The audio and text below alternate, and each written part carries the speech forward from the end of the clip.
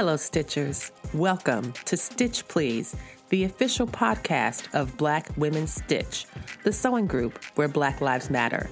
I'm your host, Lisa Woolfork.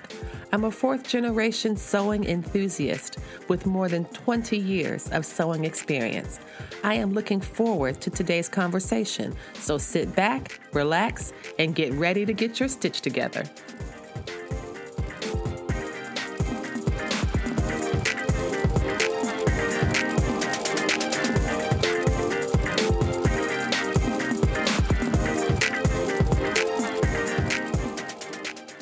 So I just want to welcome, this is Bonita Hinton, and she is a digital fashion designer. She's a leather worker, a bag maker, embroiderer, sewist. I think that you do more things than you do not do. So this is a woman who does it all. And you just had a pretty great time at Fashion Week this year. And so I was hoping to talk about that as well. So can we just get started talking about a bit about your sewing background and how you got started? Absolutely. I actually have been sewing since I was about 5 or 6 years old. My mom always loved to sew. She just did it, for fun. And she bought me my first sewing machine. It was not a child sewing machine. It was a real sewing machine that she put right next to her machine. And that's pretty much how I learned. If it wasn't right, she would make me rip my stitches out, start again. So that was a really good way to learn how to do it. And you said you learned on an adult machine. That's also very impressive. Instead of like having it be like a child machine or a toy, it was actually, she trusted you to have adult tools, which helped you to develop. Do you think that helped you to develop your skills in a way that perhaps a children's machine or a toy might not have? Oh, absolutely. And also my aunt, which was my mom's sister, she worked in the leather factory. So she made leather coats and handbags. I think that is where my love for leather and other medias came from. So that's what I've been sewing with pretty much all my life. That's fantastic. It's this really, that often I hear sewists say things like, I'm afraid of the serger, or I'm afraid of an overlock, or I'm afraid of a blind hem, or I'm afraid of and I was like, you drive a car, which is like one of the most dangerous things on earth, and you're not afraid of that. Why are you afraid of a machine that's just sitting on your table?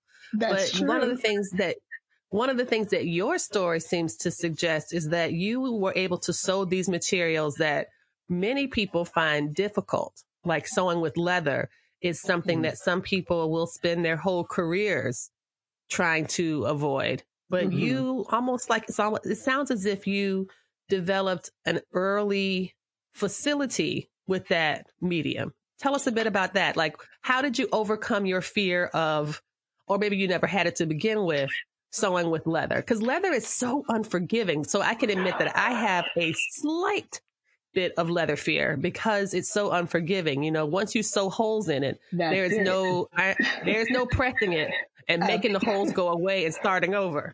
So that's what I don't love. Yes. So tell me how you were able to conquer that and just say, hey, I'm just going to do it and see what happens. Well, I used to get a scrap bin. It was what my aunt called it at the end of the week when she would finish with all her leather projects. She would just throw her scraps into this bin. And that was, to me, like my pot of luck. So I actually, my scraps were her small pieces.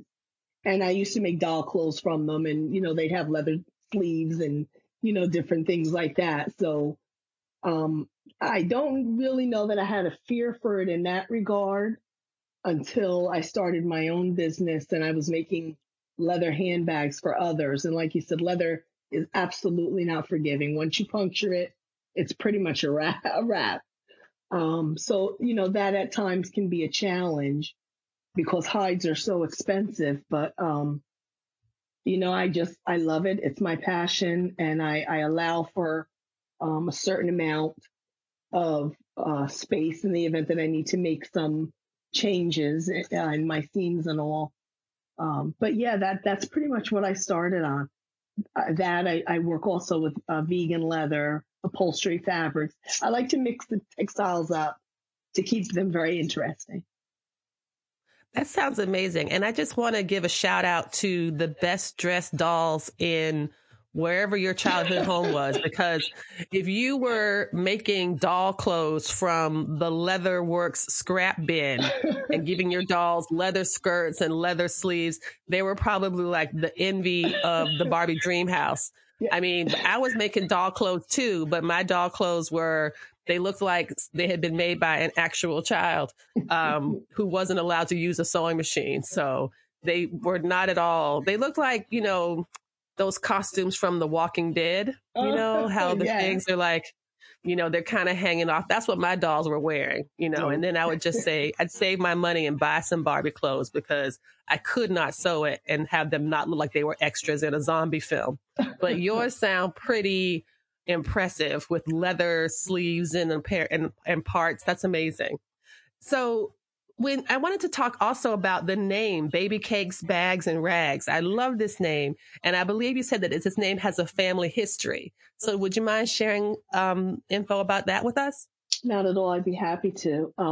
My actual profession before I started my own business, I was a healthcare administrator, and my parents owned a family business, so we were doing different things.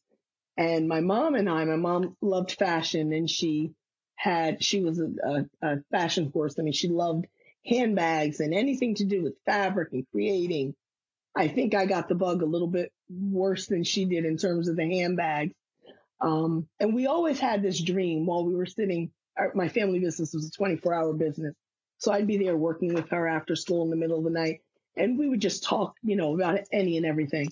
And I always called my mom Baby Cakes. And we always dreamed of having our own boutique or store one day, manufacturing company, lots of ideas. And she was my best friend. My mom passed away when I decided to open this business and start, to go after my passion. I wanted to keep her along with it. So that's where the name Baby Cakes comes from. The bags are the handbags that I make, and the rags are the clothing and other apparel. That's really beautiful. And every time I see the name or that you say it, I can definitely feel the love and the family legacy in that.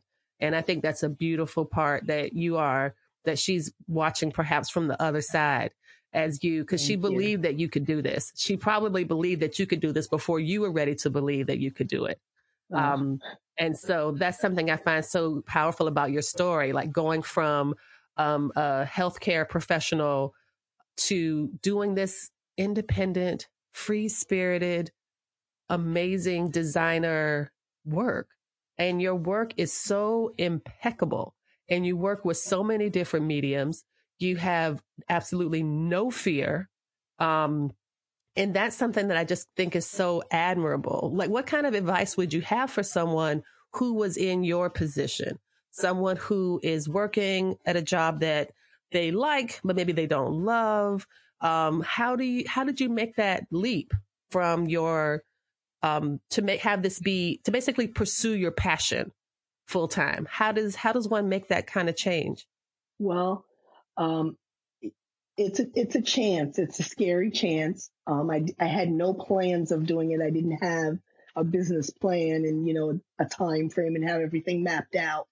I ended up being my parents' caregiver, and they passed away, and I ended up having to leave my job because I worked about 12 hours a day, and it was just too much, to juggle after a while.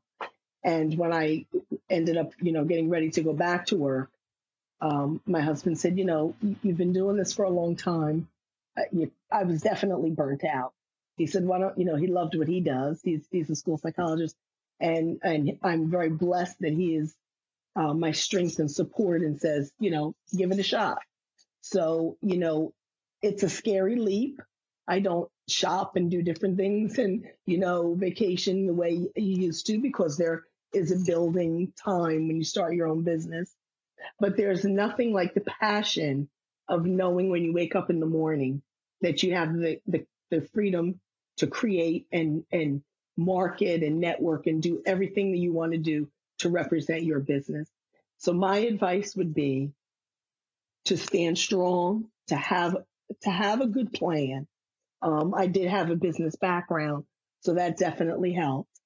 And really not to be afraid to put yourself out there.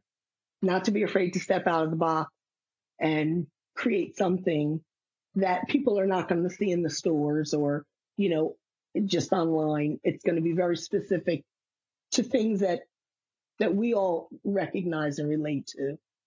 I was not always an embroiderer. I did make things, but when I started this, I kind of had still the love for embroidery from, I'm going to say way back in the day now. I'm sounding a little old, but to know where it is now with the designs. And when I started doing it, I saw that we were not really represented. African American women, beautiful melanated women, we were not represented in all of our beauty. So that was what inspired me to start in this direction. That is such a good point. And I wanted to just say one follow-up to your story. I've heard this said many times, and some people think that it's cliche, but I think partly it is true that when you do what you love, you'll never work a day in your life. Absolutely. And I'm not saying that what you're doing isn't work. I know you put in a lot of work, but you're willing to do it because you love it, you know, so you're willing to put in the late hours. You're willing to, you know, miss the meals and miss the vacations and sacrifice because you believe in what you're doing and your passion animates you. So instead of having sewing be like a side hustle, instead of having the designing be something you can do, you know, after you've squeezed out, you know, a 45-hour work week, this is your 45-hour work week. Right. And sometimes it's your 50 and 60-hour work week, and you're okay with that. Yes, absolutely. It sounds like you'd be really glad for a 40-hour work week if you could get it. Yes, I just took 2 large bulk orders, both at the same time, the same due date. So I'm a little nervous about that because I am pretty much a one-woman show, so to speak. I do everything from the beginning to the end. And I mean, it is a little scary when you first start your business and maybe even a year or so, depending on how hard you market. People really look to you as being a crafter. And there's nothing wrong with being a crafter. You know, do it yourself now. I mean, everybody is doing it. But when you're trying to do it to pay bills and to, you know, get recognition and start a brand, that's a little bit more difficult to actually sell it because, you know, we naturally go out to people that we know, family, friends, people in the community, and they love your work, but they want you to give it to them. They think, oh, that's a nice, you know, love gift. And with the prices of the machines and the, you know, materials nowadays, we just can't do that anymore. I think you're absolutely right that there was a time, and that time I believe has long passed, when people could sew to save money. That you can sew something and it's much cheaper than buying it in a store. But now things in stores are so inexpensive thanks to the ethical crisis that is fast fashion, that you could buy a t-shirt at Target for $7 or less. Yes. And, you know, there's no way I can compete with that. And I don't want to. I am not trying to sew things for people to be an alternative to Walmart or Target or another fast retailer.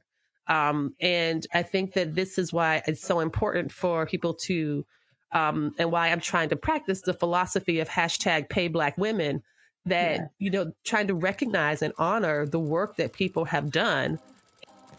I'm happy to be joined today by Benita Hinton of Baby Cakes, Bags, and Rags. She is a fashion designer, a bag maker, and all-around amazing artist. After the break, we will talk more about Black-centered machine embroidery, as well as her conversation with Dapper Dan, so we can hear that great story after the break. Stay tuned.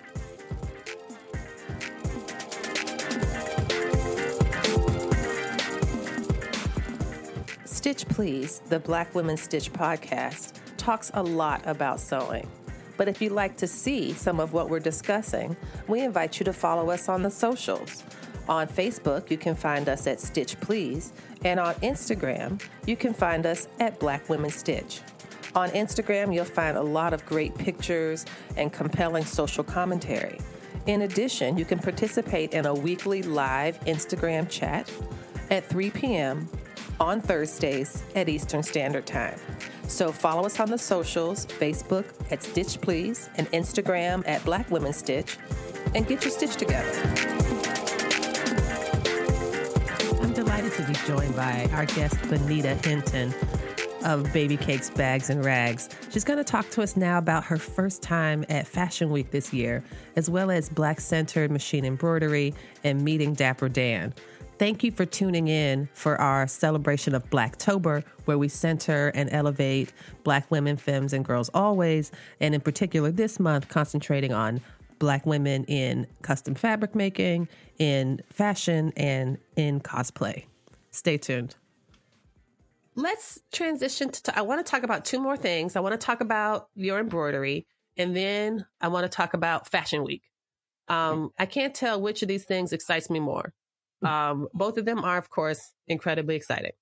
But let's talk about the embroidery, because that's a chance to highlight your work. And then we could talk about the Fashion Week work after that. So tell me a bit about your approach to embroidery. You were saying earlier that when you first started back in the day, that there were not a lot of designs that were digitized for Black folks.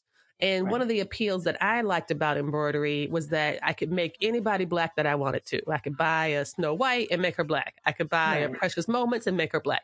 But you're saying that we deserve more and we deserve better than just to put brown thread in white characters. So tell us more about that. Well, that did not do it for me. We are such a beautiful array of just gorgeousness. We have so many different hairstyles, so many different skin tones, so many different body shapes. And, we don't have just a wig stuck on our head. That's how I feel like you go to a store and you see a doll and it looks like there was a wig stuck on their head. I wanted to actually see the hair growing out of the scalp. As I wanted to show our beauty in all of is in as realistic a way as possible. So I took some classes in digitizing that were not successful because I guess we didn't connect. They weren't able to teach me what I needed to know the way I wanted to learn it.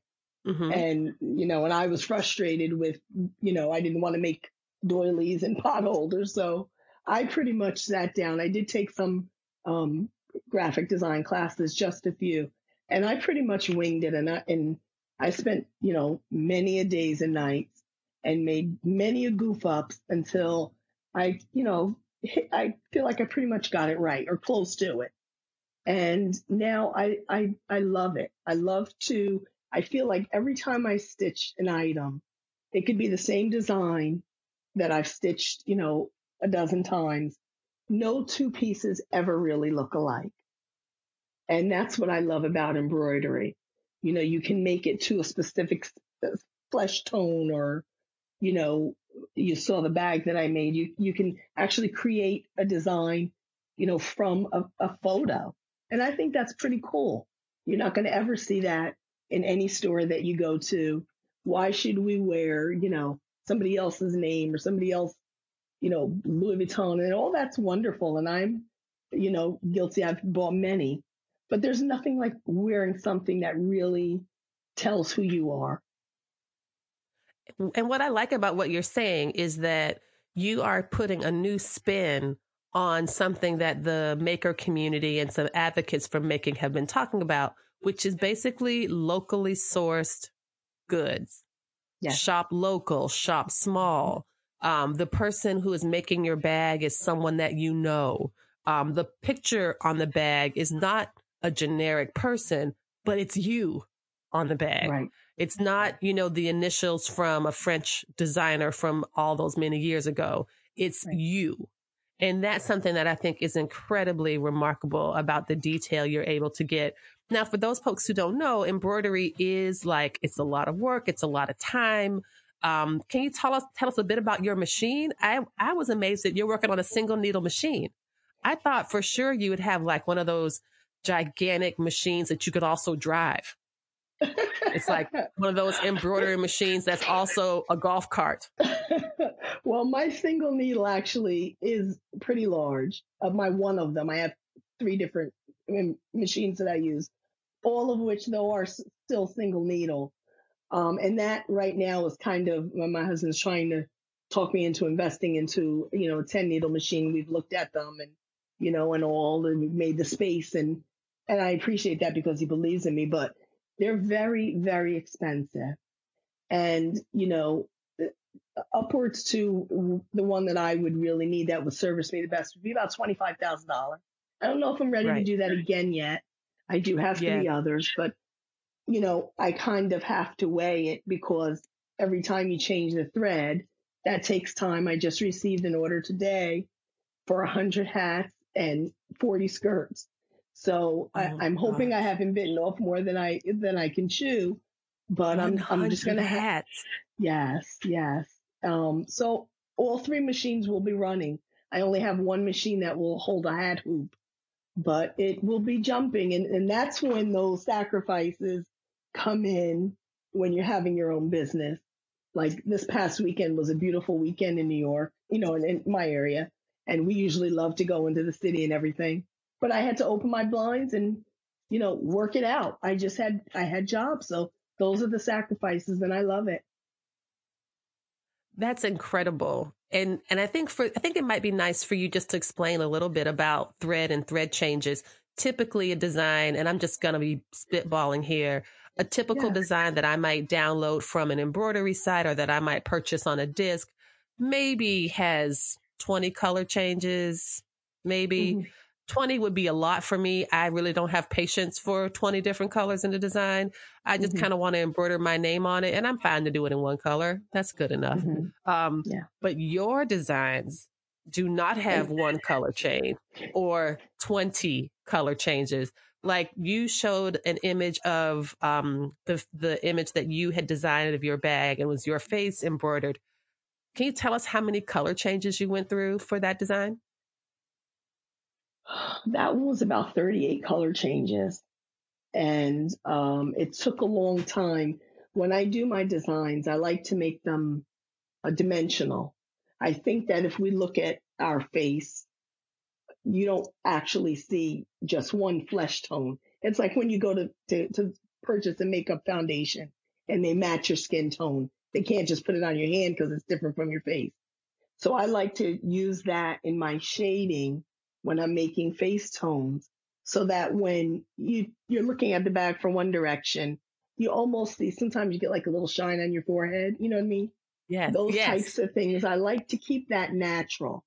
So I Yeah, take I've that heard into this. I've heard consideration. that some people get shiny foreheads. I've heard about such things. I mean, I wouldn't know for sure with my experience and my perfectly flawless skin at all times. But I read about it on the internet that some people look shiny at certain points a day, in their T zone or whatever, but not me. Yeah. But yes, the rest Okay. of those I'm one people. of those Yeah. people. Yes, I'm one of Yeah. I those think my people. sisters are like that too. I'm just going to go ahead and throw shade on my sisters as well. Yeah, they certainly get that way. Not me though. Not me. For those of us But that are not lucky enough continue. to have perfect Yeah, skin, I perfect try to skin at all represent times. right. Yeah, I perfect try skin. to represent the That's why I majority. only use one color for mine, Benita. That's why I only use one color. If I ever want to embroider my face, I would use one No, color, no. brown, Hmm. and it would be the brown I happen to have closer at hand, and it would probably be 1 inch big, and that'd be enough. And it would be a circle with two eyes as dots. That would be my face. Like it would not be what you have done, which is beautiful and Thank you. I love the way that it does reflect and refract the light. It really is, and the way that you kind of compared it to makeup foundation really rings true because the tonality of your work, the way that you pay such careful attention to our skins, it really does show a love and an intimacy and such artistry. And I think that's something to continue to celebrate. I appreciate that. I think maybe to a fault, and I think that's why I'm having such a hard time, and I've had to reach out to someone to help me with my website. When I take custom orders from people, I don't just take it from a website. I actually give them my number to call me, and I like to hear their voice. I like them to tell me a little bit about something in their lifestyle. What are your lipstick tones? And so I want them to feel like they're wearing something that is really special. and so that I take a lot of pride in. There's nothing wrong with downloaded designs. I use them all the time. I use them and I'm able to edit them. I don't always like them, the way that they are. But when I'm making something custom like that, I just think, it's a life piece. You could hand it down, hopefully, to someone else around the holidays. I Absolutely. do. Yeah, I do, pillows. And I just want to add, if I may, that, I've been even people will look on my website. I get messages from Instagram and they'll say, what is it with you? You only do, don't you do anybody that's not African American? And Hmm. I don't really give that too much thought. I mean, you know, because I feel like we have gone into stores many, many years and have not been represented. So when I stitch, that is my priority. I really don't. I mean, I would certainly stitch anyone, but that's where I get my passion and my joy, really showing all of our beauty. I think that's absolutely beautiful. And I believe it is totally on point.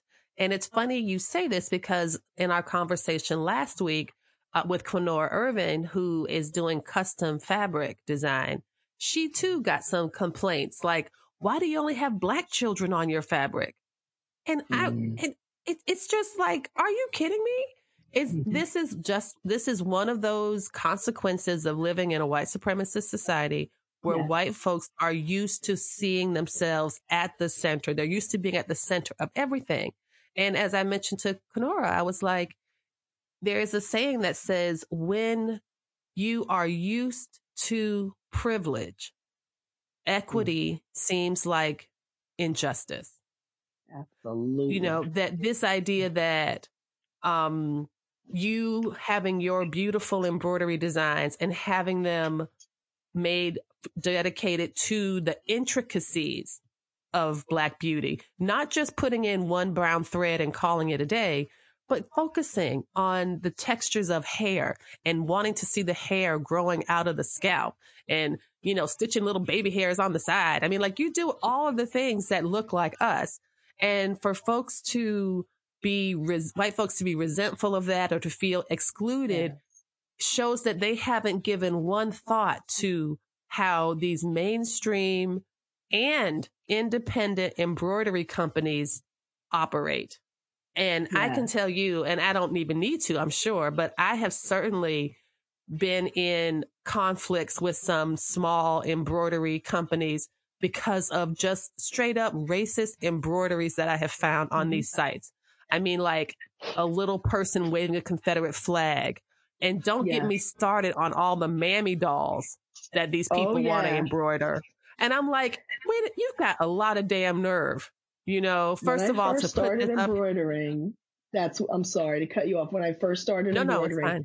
that was what I saw. And I was like, oh no, this is not going to work. And it was fueling me. So I know exactly what you mean. It didn't represent us at all. Right. Right. It was basically a racist representation. It got so bad. And this is something I do all the time and need to stop. I have since stopped. This was about 15 years ago. But I got into an argument with this woman who owned this embroidery company about how her mammy dolls were racist. That all that she didn't have any Black people on her site except mammies. And I Wow. said, this is racist. And Yes. I'm a professor and my specialty is African American literature and culture. And I am telling you, this is racist.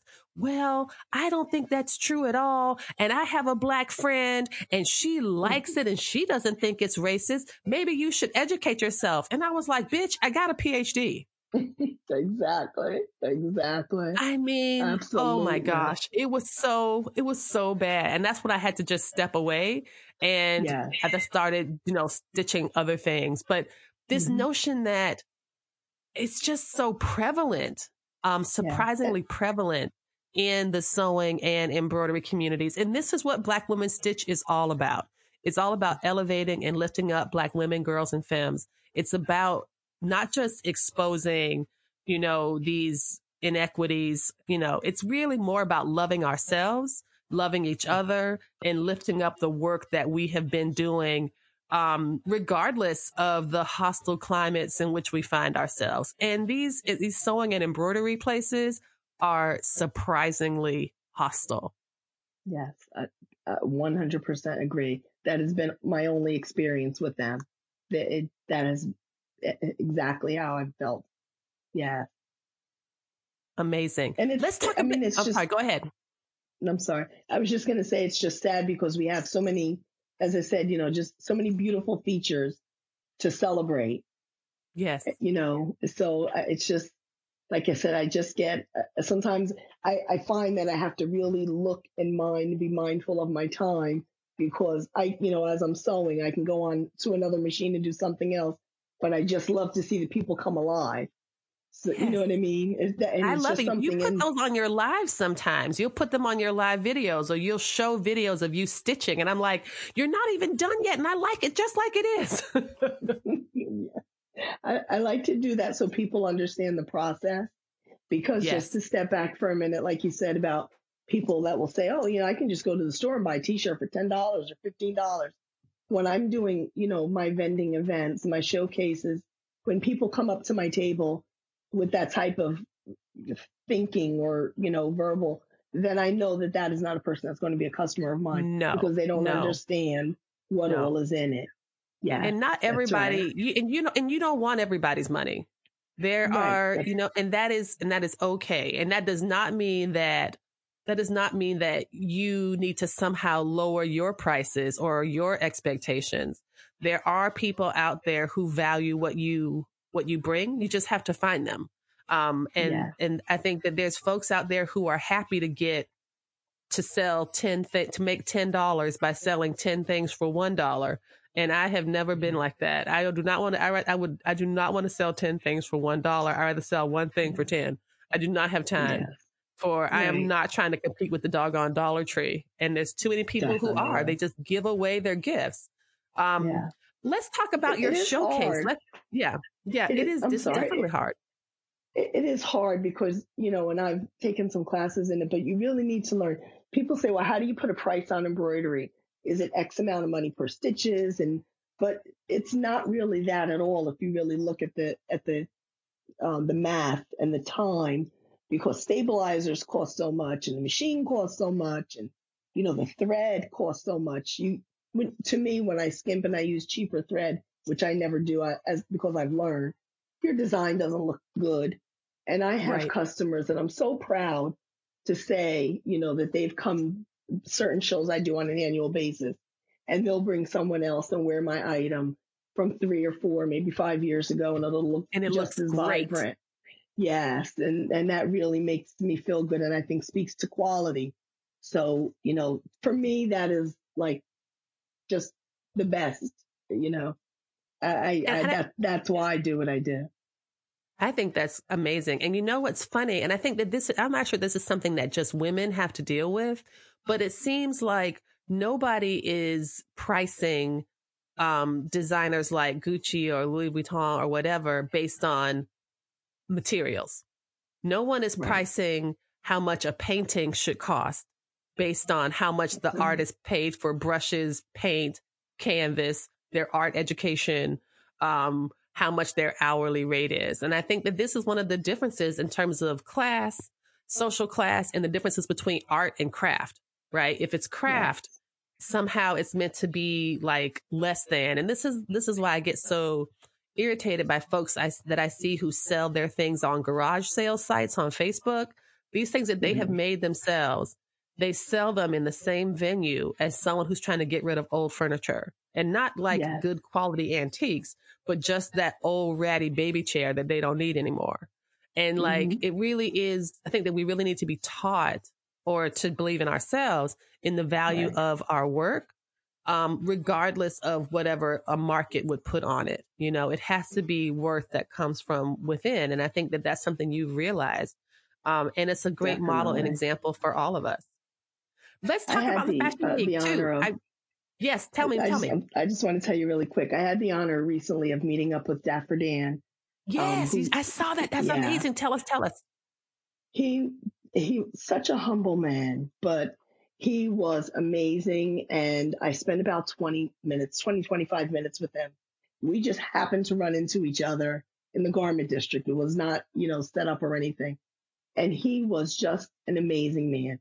He looked at my items that I had made and he gave me a couple of, he said, this is great. And, different things, talked to me about my business plan. He asked me how much I'm charging for that item.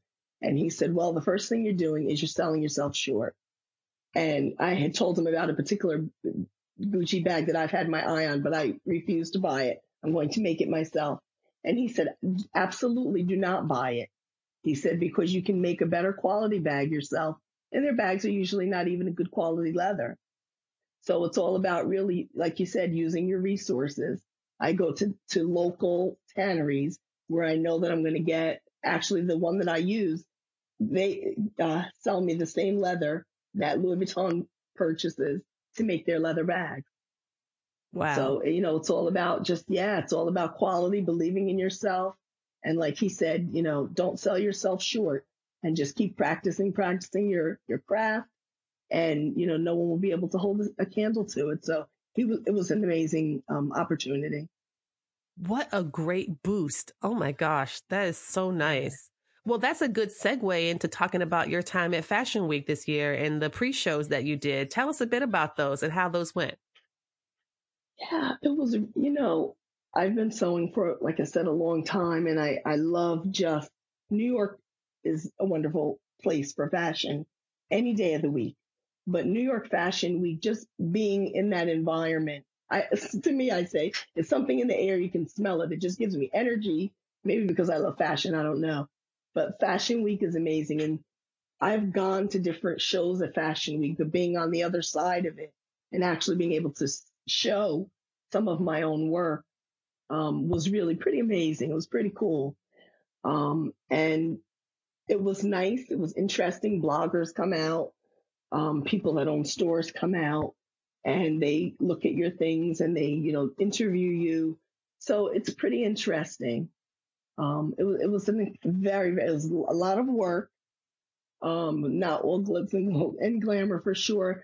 And my first time in, I'm hoping next year to be bigger and better. But it was very, very exciting to actually see your work come from an idea to an actual fashion show. Do you have a memory of any particular conversation or sighting or discussion point that you remember from the experience? Something did occur that was pretty cool. There were all types of different people there. Wendy Williams, different people in and out, not so friendly, some friendly.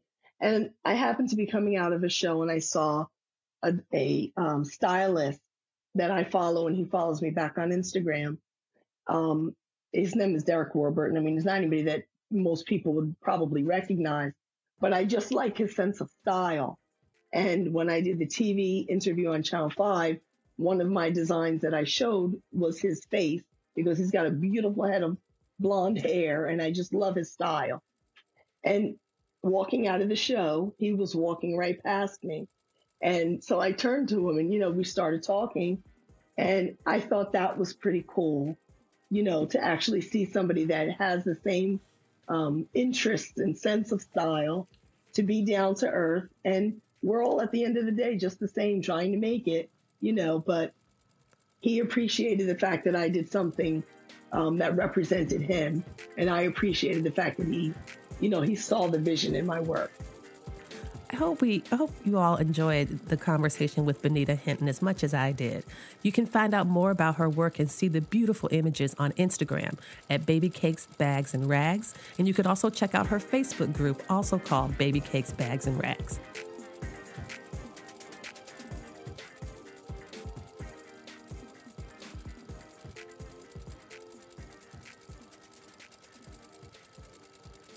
Thank you for joining us for today's episode of Stitch Please, the Black Women Stitch podcast. Let's continue the conversation. Come find us on the socials. We're at Black Women Stitch on Instagram, where we have a very active page, and you can also find us on Stitch Please on Facebook. We also would love to hear from you, so feel free to email us at blackwomenstitch@gmail.com. There are 3 big ways you can support this project, and one of them you're doing already.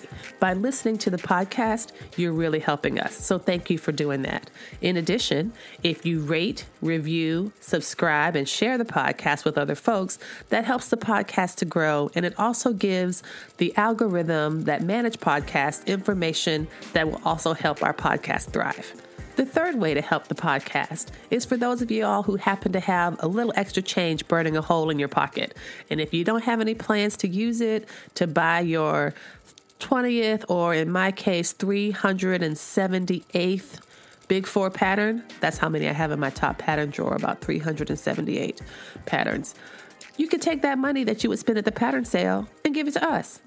We are accepting donations at our Patreon site, where you can donate as little as $2 a month, or you could buy us a coffee at ko.fi, and small donations are greatly accepted and appreciated. So thank you for considering that. If you would like a transcript of this episode, you can find that at our website at stitchpleasepodcast.com. And we also ask that you check the show notes, where we have lots of additional information and supplemental information for what we discussed in the podcast. You can find affiliate links there for the products that we like.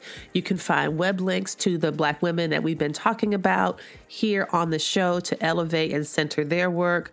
And you can also find the info we mentioned about donations, as well as our email link.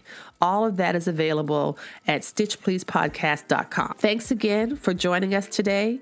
We look forward to seeing you next time. Come back and we'll help you get your stitch together.